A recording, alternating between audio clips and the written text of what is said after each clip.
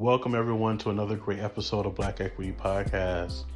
We are in the middle of Black History Month. We're having really great conversations this month with Black founders, Black entrepreneurs, and we're learning about their journey. We're learning about what they've been through. How's everybody's month going so far? How's everybody's new year going so far? Is it everything that you thought it would be? I know we were talking about leaving 2020 and going into 2021. Has it gotten better? Does it have anything to do with time?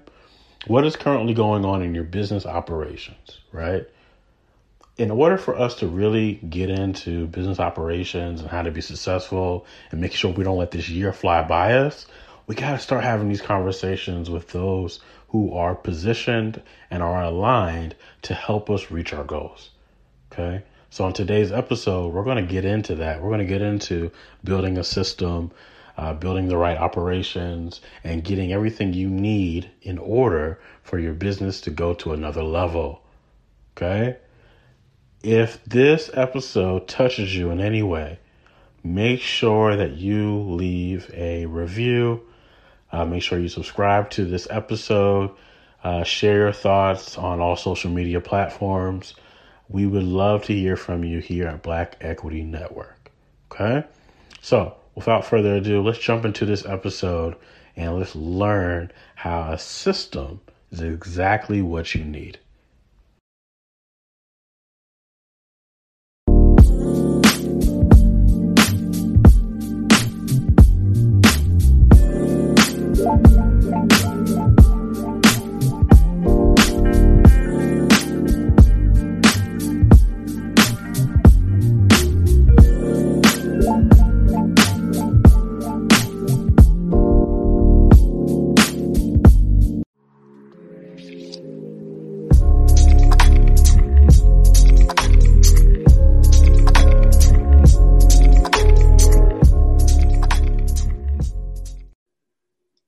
All right, we are back for another great episode of Black Equity Podcast, and I'm excited about this conversation. We're continuing our Black Founder series, where we are speaking with the different Black founders that have reached out to us and wanted to have a conversation about what they're working on, the different things, the different services that they're providing, and what they're seeing from their perspective within the Black community and within our culture.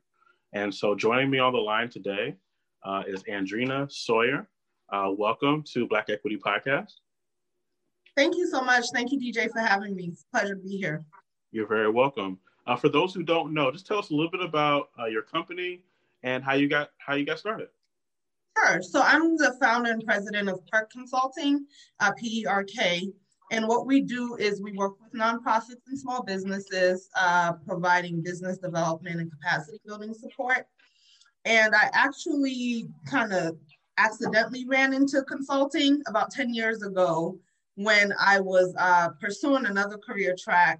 And I realized that I was much more interested in nonprofit development, but I was met with the challenge of thinking that there wasn't enough money in it. Most of the nonprofits that were working in my community were quickly running out of money, had high turnover when it came to staff. And so initially I didn't want to do it. I kind of did it as a hobby, but I quickly realized that this was something that could be a viable career for me. So that was 10 years ago.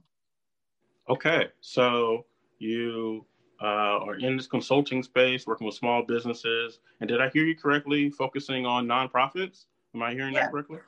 Yep, that's correct. So I actually started off working with only nonprofits. Okay.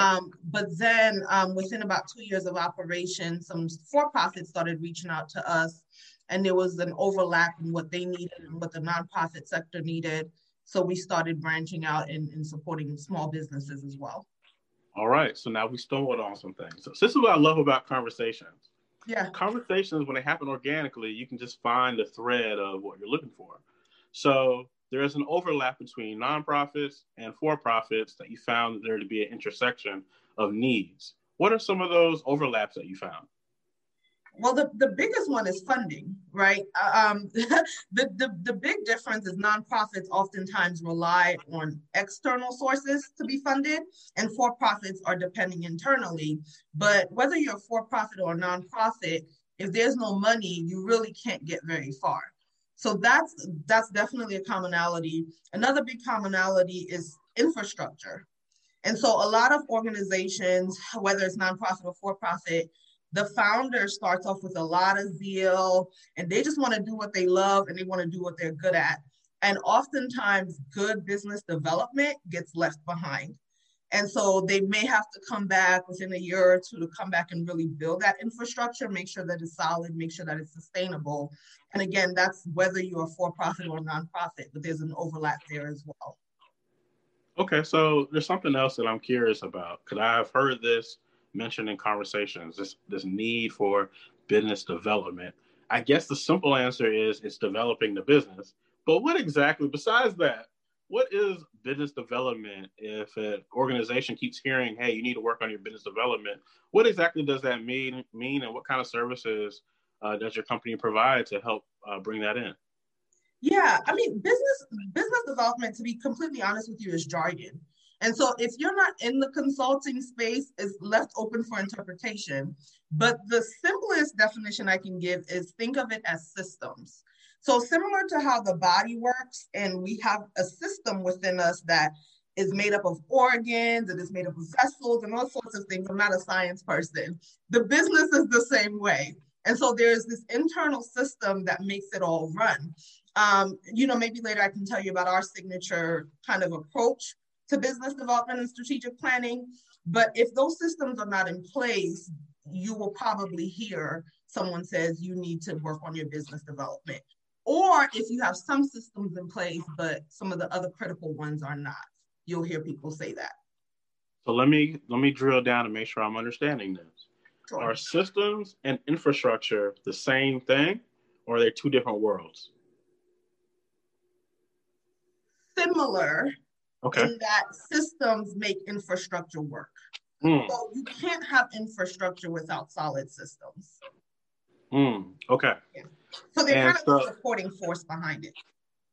And so when a company reaches out to you, how often is it the fact that they need systems in order to go to the next level?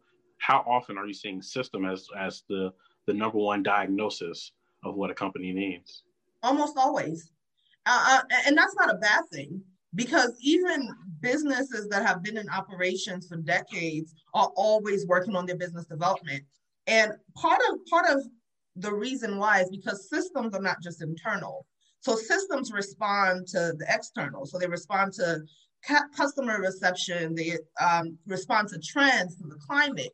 And so you could have a great system, and if the market has to pivot like we saw in 2020 with COVID, you may have to change and respond to that. And it had nothing to do with how well you were doing, but because something externally changed. So almost always, and it's not a bad thing.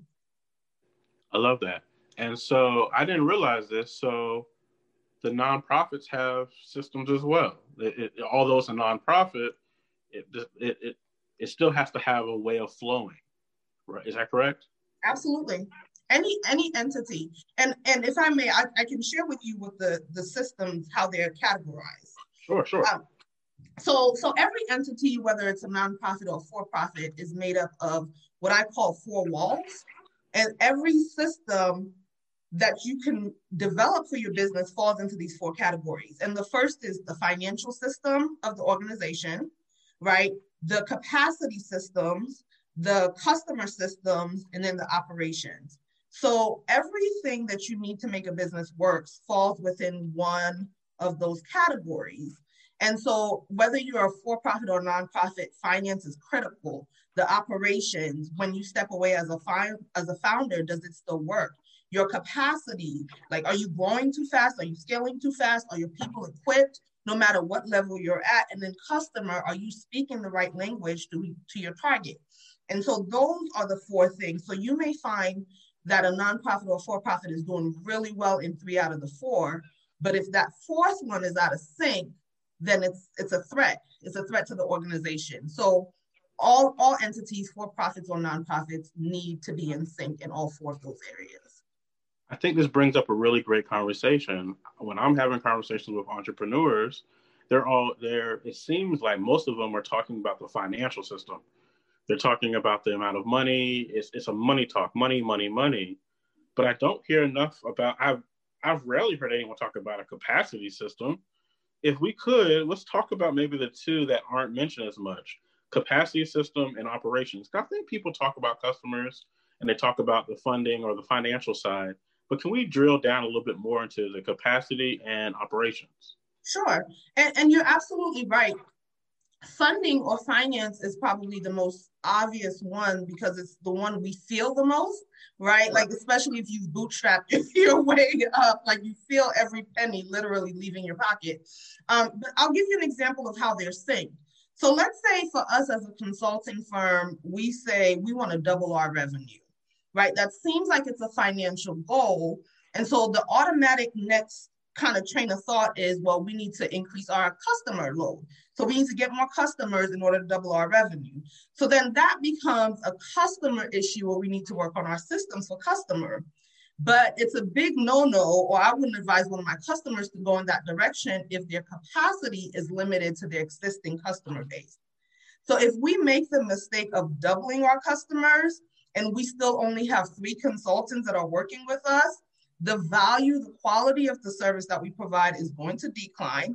People will complain, right? And we run the risk of burnout, right? And actually going backwards from the original goal that we set. So what appeared to be a financial goal or financial issue, which is where a lot of entrepreneurs get stuck, might actually be a capacity issue because you need to increase capacity in order to make more money, if that's the route that you're going in, or it might be a customer issue. So it's not always as it seems when it comes to money, because there are other systems that are influencing your ability to make more money. I like what you're talking about, because I was looking this up the other day, this idea of you got to be careful of growing too fast, too soon. Yeah. A lot of people want to be number one. They want to go straight towards the top.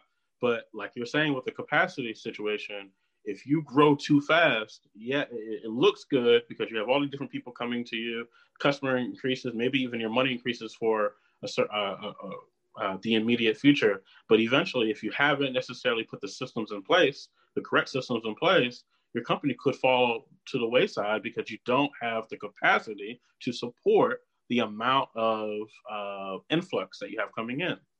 Absolutely. And you wanted to talk about capacity. Capacity is probably the most forgotten, overlooked quadrant when it comes to the systems that we're talking about. When you think about customer service, it would appear that that's a customer issue, but it's actually a capacity issue. So whenever you go on Google and you see people complaining about how service was poor, because people are probably not trained well, or there's an internal culture that doesn't support good customer service. So when I say capacity, let me back up. So the definition, for those who are not familiar with that word, a more common phrase is human resources. Okay. But even bigger than that, it's about the software that you might use, how automated your processes are when it comes to making sure that you're equipped to serve externally to serve your customers. So I like to define it as what's within the organization that makes it work outside. So when it comes to capacity, you have to think about, are people positioned? Are they qualified? Do they know what they're doing? Do they represent the company well? Have we done the best that we could so that each person that works within our organization is an effective ambassador to bring in more money, to help make sure that the operations run smoothly, and that our customers get a good experience every time they come in contact with those people. So it's overlooked, but it's probably the quadrant that touches every other quadrant.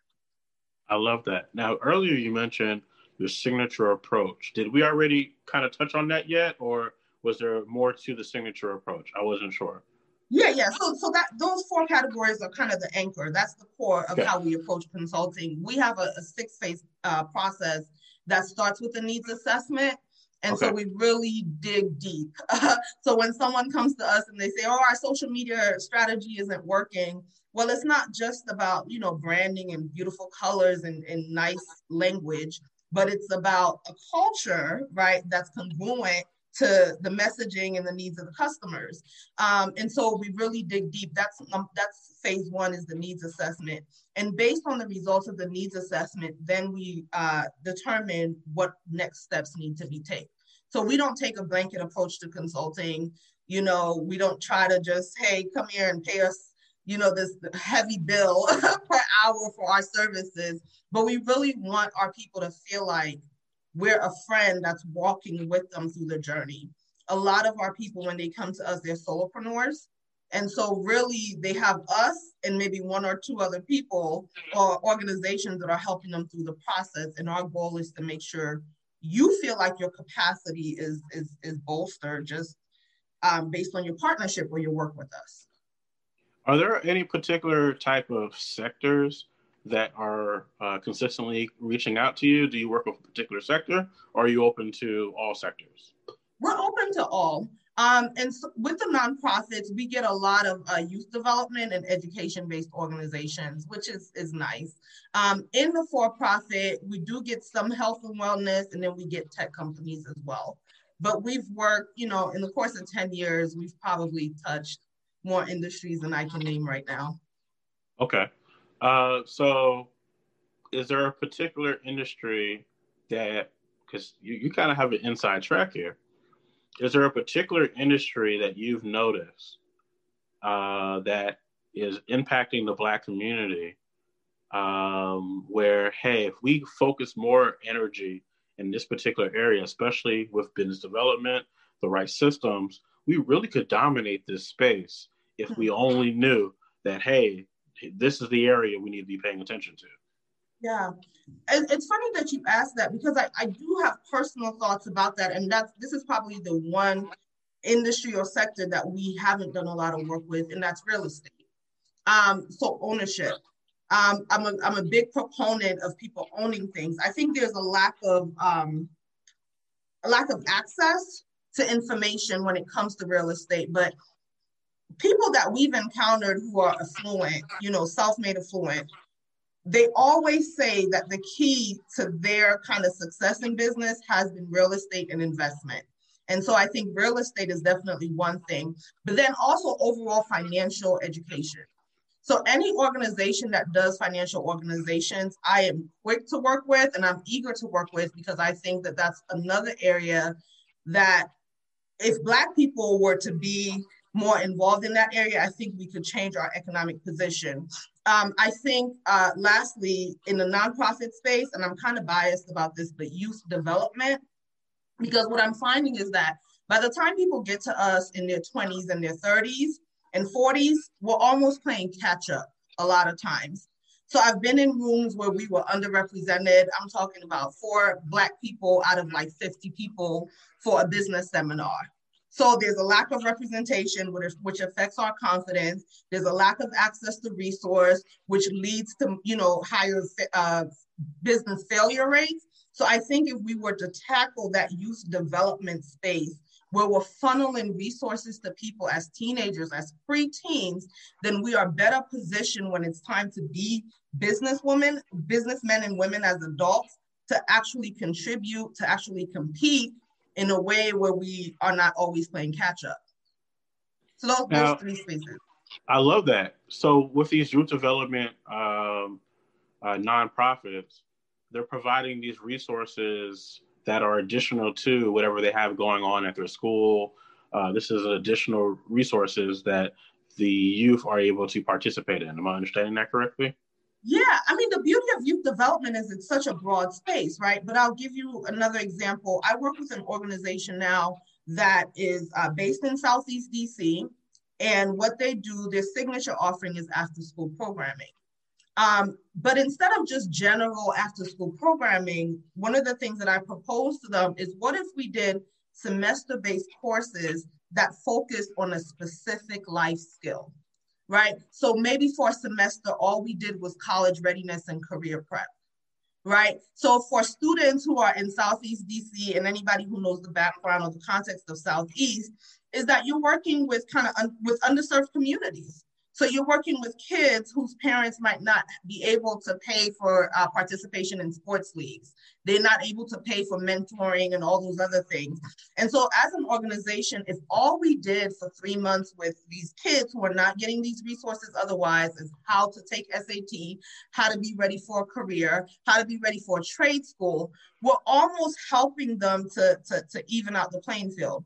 And once that's over, let's focus on something else. Let's talk about general life skills like financial management, tax preparation, budgeting. You may come from a home where you might not have seen that model. And so intensively for 3 months, people are talking to you about that in an age-appropriate space, in a place where you're comfortable, you're not intimidated because you're underrepresented. These things, I believe, make a difference. And so if we can get people at 13, teenagers at 13, 14, 15, by the time they're 22 and they're talking about starting a business, they're not playing catch up on some of the more foundational skills. I love that. As you're talking, I'm just picturing, I'm wondering what your thoughts are with these PPP loans and then all these different corporations saying, oh, we're going to give money to this foundation. And we love Black people now. And, Black is in and Black Lives Matter. Yeah. How have you seen, as the culture is shifting, or at least they are saying it's shifting, how do you see this impacting some of the businesses that maybe you're consulting with, or just the business landscape overall? Yeah, again, kind of my personal bias here is that I think what we were offered were quick fixes. And I've seen people get in trouble. So overall, in 2020, about 40% of businesses went out of business. And so if you were eligible for a PPP and you were just looking again for the financial fix, but you didn't pivot, like strategically pivot your marketing, then you got a Band-Aid in the form of a $10,000 or $20,000 loan that you probably will have to pay back, but you're not surviving. You know what I mean? Or you're barely surviving, but if COVID goes on, let's say to the middle of this year or until the third quarter, you still have the underlying issue of your infrastructure and your systems aren't good. So what I would have loved to see is Black business owners running for the PPP, but then also running for the supports that SCORE and SBA and those types of organizations are also providing, so that we deal with the fact that a lot of us did not know how to pivot. A lot of business owners that we work with didn't even know what pivoting looked like, in the sense of business. And, for those who may not be familiar, pivoting is a shift in your positioning, is a shift in how you're offering services.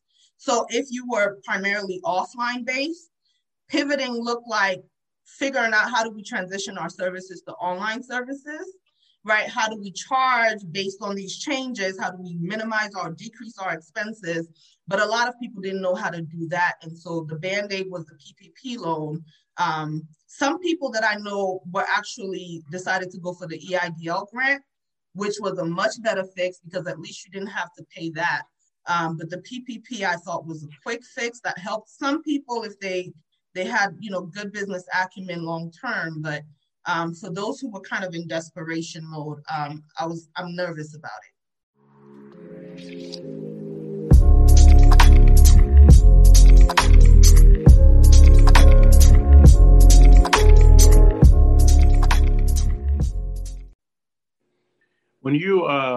When you are looking at these different companies that you're working with, what is that process like? I know you said they do the needs assessment, and then from there you see how long, or you see what you want to do with that company. How long is the typical time that you're working with a company to get them from point A to point Z based off the assessment? Yeah, at minimum 3 months, but on average about 6 months. A lot of our clients end up staying with us for years. And usually the interruption with services is probably because of budget, needs to be renewed, or they have to apply for additional grant funding. But on average, about 6 months to see some real change, not the topical stuff. Because, I'm a Black woman, naturally, I think the people that gravitate toward us are other Black women. And so some of the statistics with Black women-owned businesses are so scary. Like, for example, Black women in business are making about $66,000 a year compared to $250,000 for white women. So when they come to us and they say, well, my issue is marketing, I have to dig deep and say, well, no, it's not just marketing, because we're making a quarter of what other people are making. And so as we really, start to uncover these layers, that could take weeks or possibly months. So on average, about 6 months. So you're leading me down a road that I am very curious about. And Okay. So I'm not sure how deep you want to go down this road, but if you want to keep going, we can go. Okay. What are we uncovering when we look at that huge wage gap or profits gap, since it's a business, or revenue gap between a Black woman-run business and a white woman-run business? Is it simply the network of the two, or is it the customers in which they serve? What have you found to be an overarching, consistent reason why there is such a huge gap between the two? Yeah. That's a. I don't know if I want to do this. Okay. Well, you take it wherever you want to. Listen. Okay, so it's split into two things, right? So there are two lanes that are happening right now with Black women in business. So in the one lane, you have some of the soft skill, cultural, nuanced things, right? So like I said, being in a room where you're one of very few, and how it affects your posture and your confidence and your ability to contribute to the conversation. So you have women who won't even sit at the table because they're not comfortable with their voice, right, as Black women. And I have some theories about that, but that's one lane. Fair. But then you have another lane where it's like the technical business development stuff. Culturally, as African people, I'm West African, right? And as African Americans, I almost think it's in us to make and create, right? But unfortunately, making and create does not make a good business. So on the technical side, we have to learn what business looks like in this context. In Africa, if you made a good stew, or you made good hand baskets, people just knocked on your door and they came and bought, and there you have a business. Here, it does not work like that. You have to legitimize the business. If you're a nonprofit, you have to make sure that your board of directors, right, they're professional, they're qualified, they're willing to work. Structurally, it has to be good. Then you have other technical elements like marketing, fundraising, revenue development, or service development. And all of those things can, one, be intimidating, two, they can be expensive to access if you're in a community and in a culture where it's even accessible if you have money. So those are some other challenges, but I think we have two lanes. And depending on what your background is, some people can bypass the cultural phase because they grew up in a community where they saw themselves represented well, and they can jump right into the technical stuff. But for some people who don't come from that background, you have to deal with that hurdle first before you can even get to the technical lane. So I said a lot, but those are my thoughts.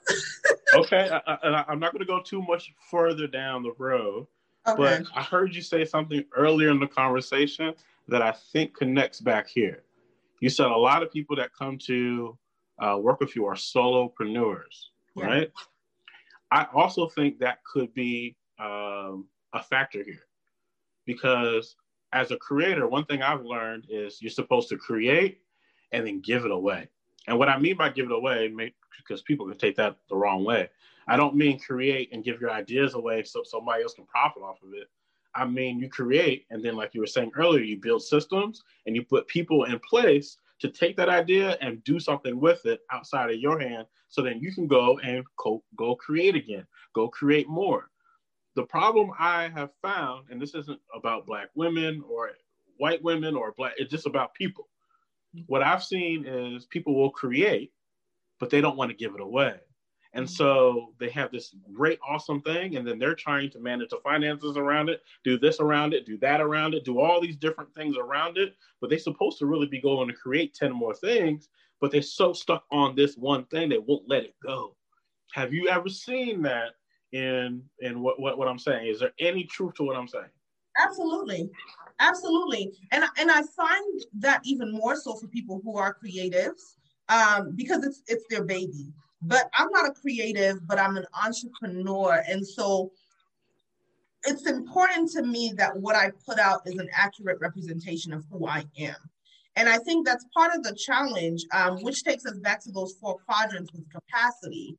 If you struggle with something like that, then you need to build capacity even more than you focus on the finances so that other people can take care of the administrative, operational, and business development needs of the business while you lock yourself in your closet and work and create. But I found that to be a huge issue for us. And then when you add layers like competition or the threat of competition, right? Of if I give it away, then somebody else is going to copy it or do it better, or they're going to steal it. Then it creates this tension that makes it almost like paralyzing for the entrepreneur. But I've definitely seen that.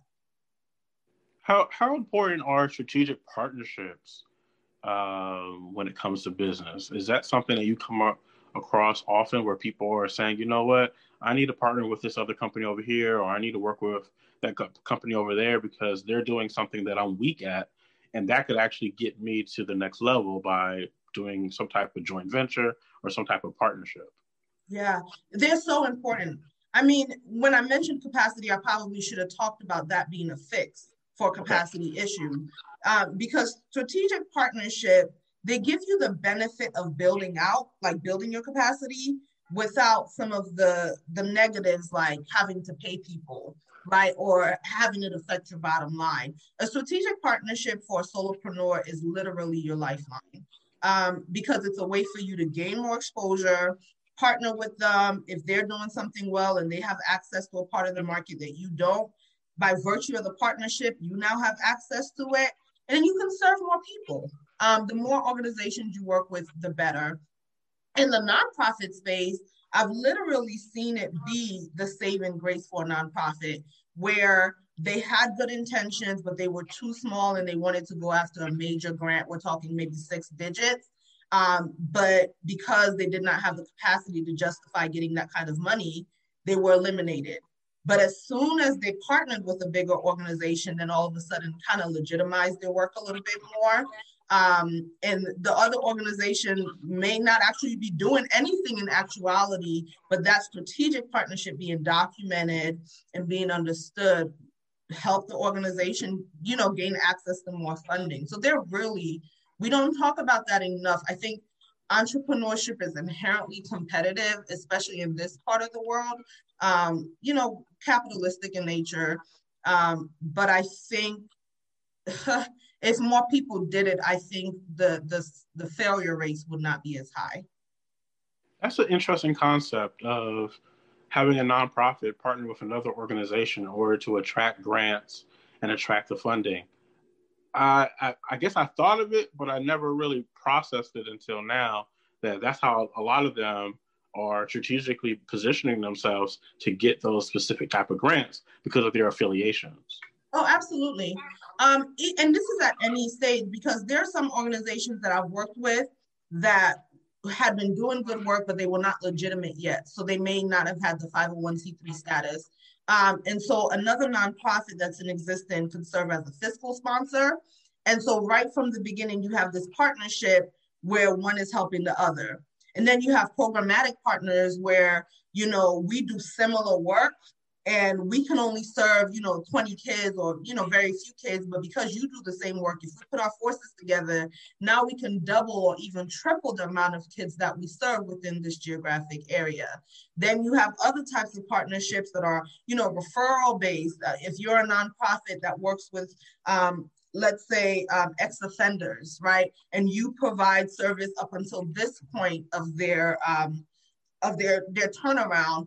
After they've come out of prison or jail, then we can then help them with career, or we can help them with college, or we can help them with something else. But there are so many types of partnerships that people can entertain for greater impact.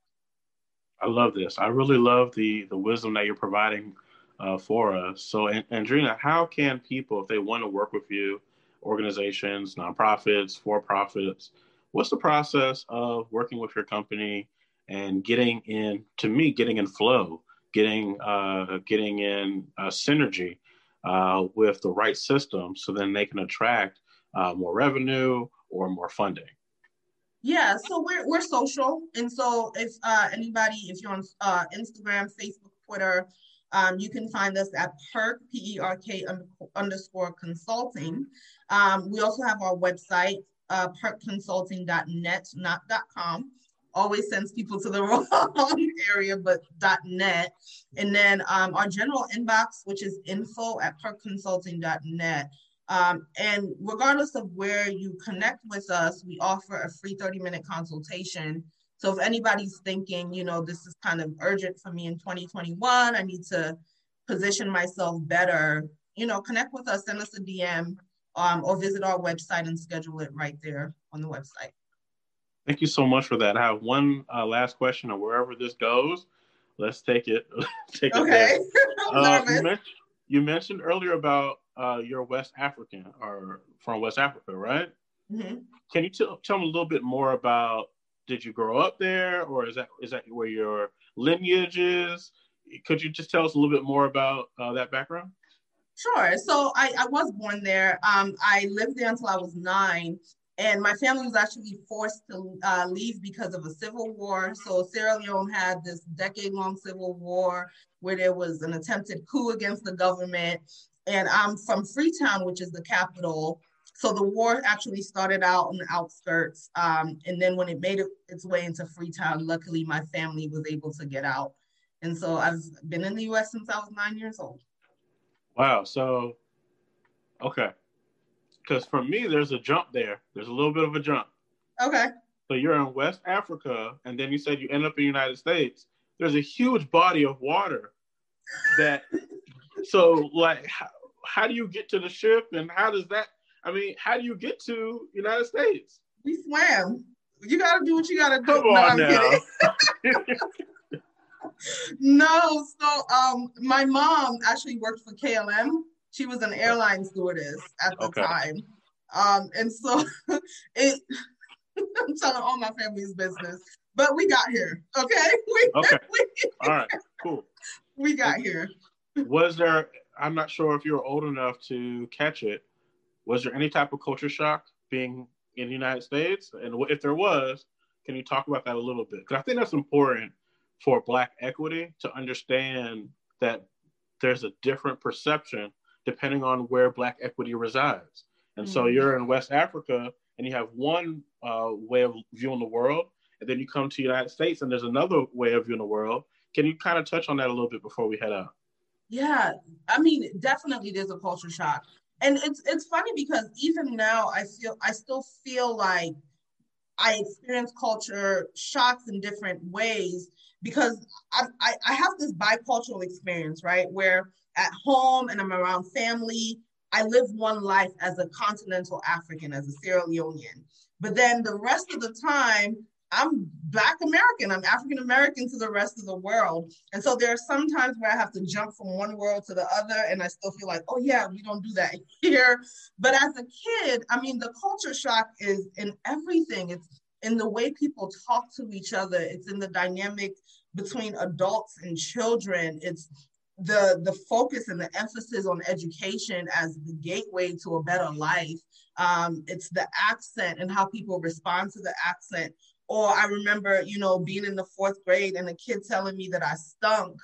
And when I went home and I cried, and I realized that it's because I smelled like the foods that my mom was cooking, and she's not cooking spaghetti for dinner. She's cooking some native stuff. And so, the culture shock was something that I had to go through and then assimilate in many, many ways. And then eventually you get old enough, for me, I went to college and I realized, wait a minute, I've been fighting to assimilate when all this time I should have been proud about this. And so now it's having to do a reverse. I mean, the culture shock is everywhere. It's the streets, it's the architecture of the buildings. It's literally, even though I was 9, I don't remember everything, but I do remember being kind of stunned about this new way of life. Thank you for sharing that. I think that's so important for people that are listening, just to understand the journey where Black equity can take you. So we'll leave with one last thing. What advice do you give to entrepreneurs who may be in a situation where they know they need your services? They know that they want to go to another level with their company. What final thoughts, words of wisdom can you provide to them in case they're on the fence of reaching out and working with someone like you? Yeah, don't be afraid. I mean, whatever you don't ask for is an automatic no. And I'm not saying we'll do this for everyone, but we've been in situations where someone reached out and they were, very candid about where they were, and we offered them pro bono support. And I've been on the receiving end where I looked at someone and I asked them, hey, could you mentor me? Even though I was so scared and was surprised that they were able to mentor me, even if they couldn't provide consulting services. Be hungry and let the hunger trump the fear. So if you have this great idea, or if you've been at it for a while and you're not seeing results, take matters into your own hands. Ask questions, ask for help. Even solopreneurs don't really work alone. So take advantage, especially if you're a person of color or a Black person, take advantage of kind of our communal nature, like the way we look out for each other, like never be afraid to ask, and utilize free things. I remember when I started, I used to compartmentalize my time, right? So every hour of the day that was a working hour for me was color coded. And there were some hours that were specifically blocked for professional development. But if I couldn't afford to go to a workshop or, some kind of event, I would just watch YouTube, a YouTube video dedicated to that topic for an hour, or read or whatever, or just listen. But take responsibility for your education in your industry and be hungry, work for it. Thank you so much. And they can find you at perkconsulting.net. Is that correct? Yes. Awesome. That's correct.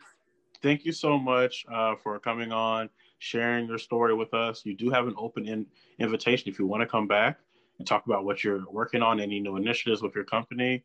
We would love to speak with you in the future. Absolutely. This was a great conversation. And I really appreciate the tone that you set for making sure this was a conversation. And I will take you up on that. Thank you so much. I'll talk to you again soon. Okay.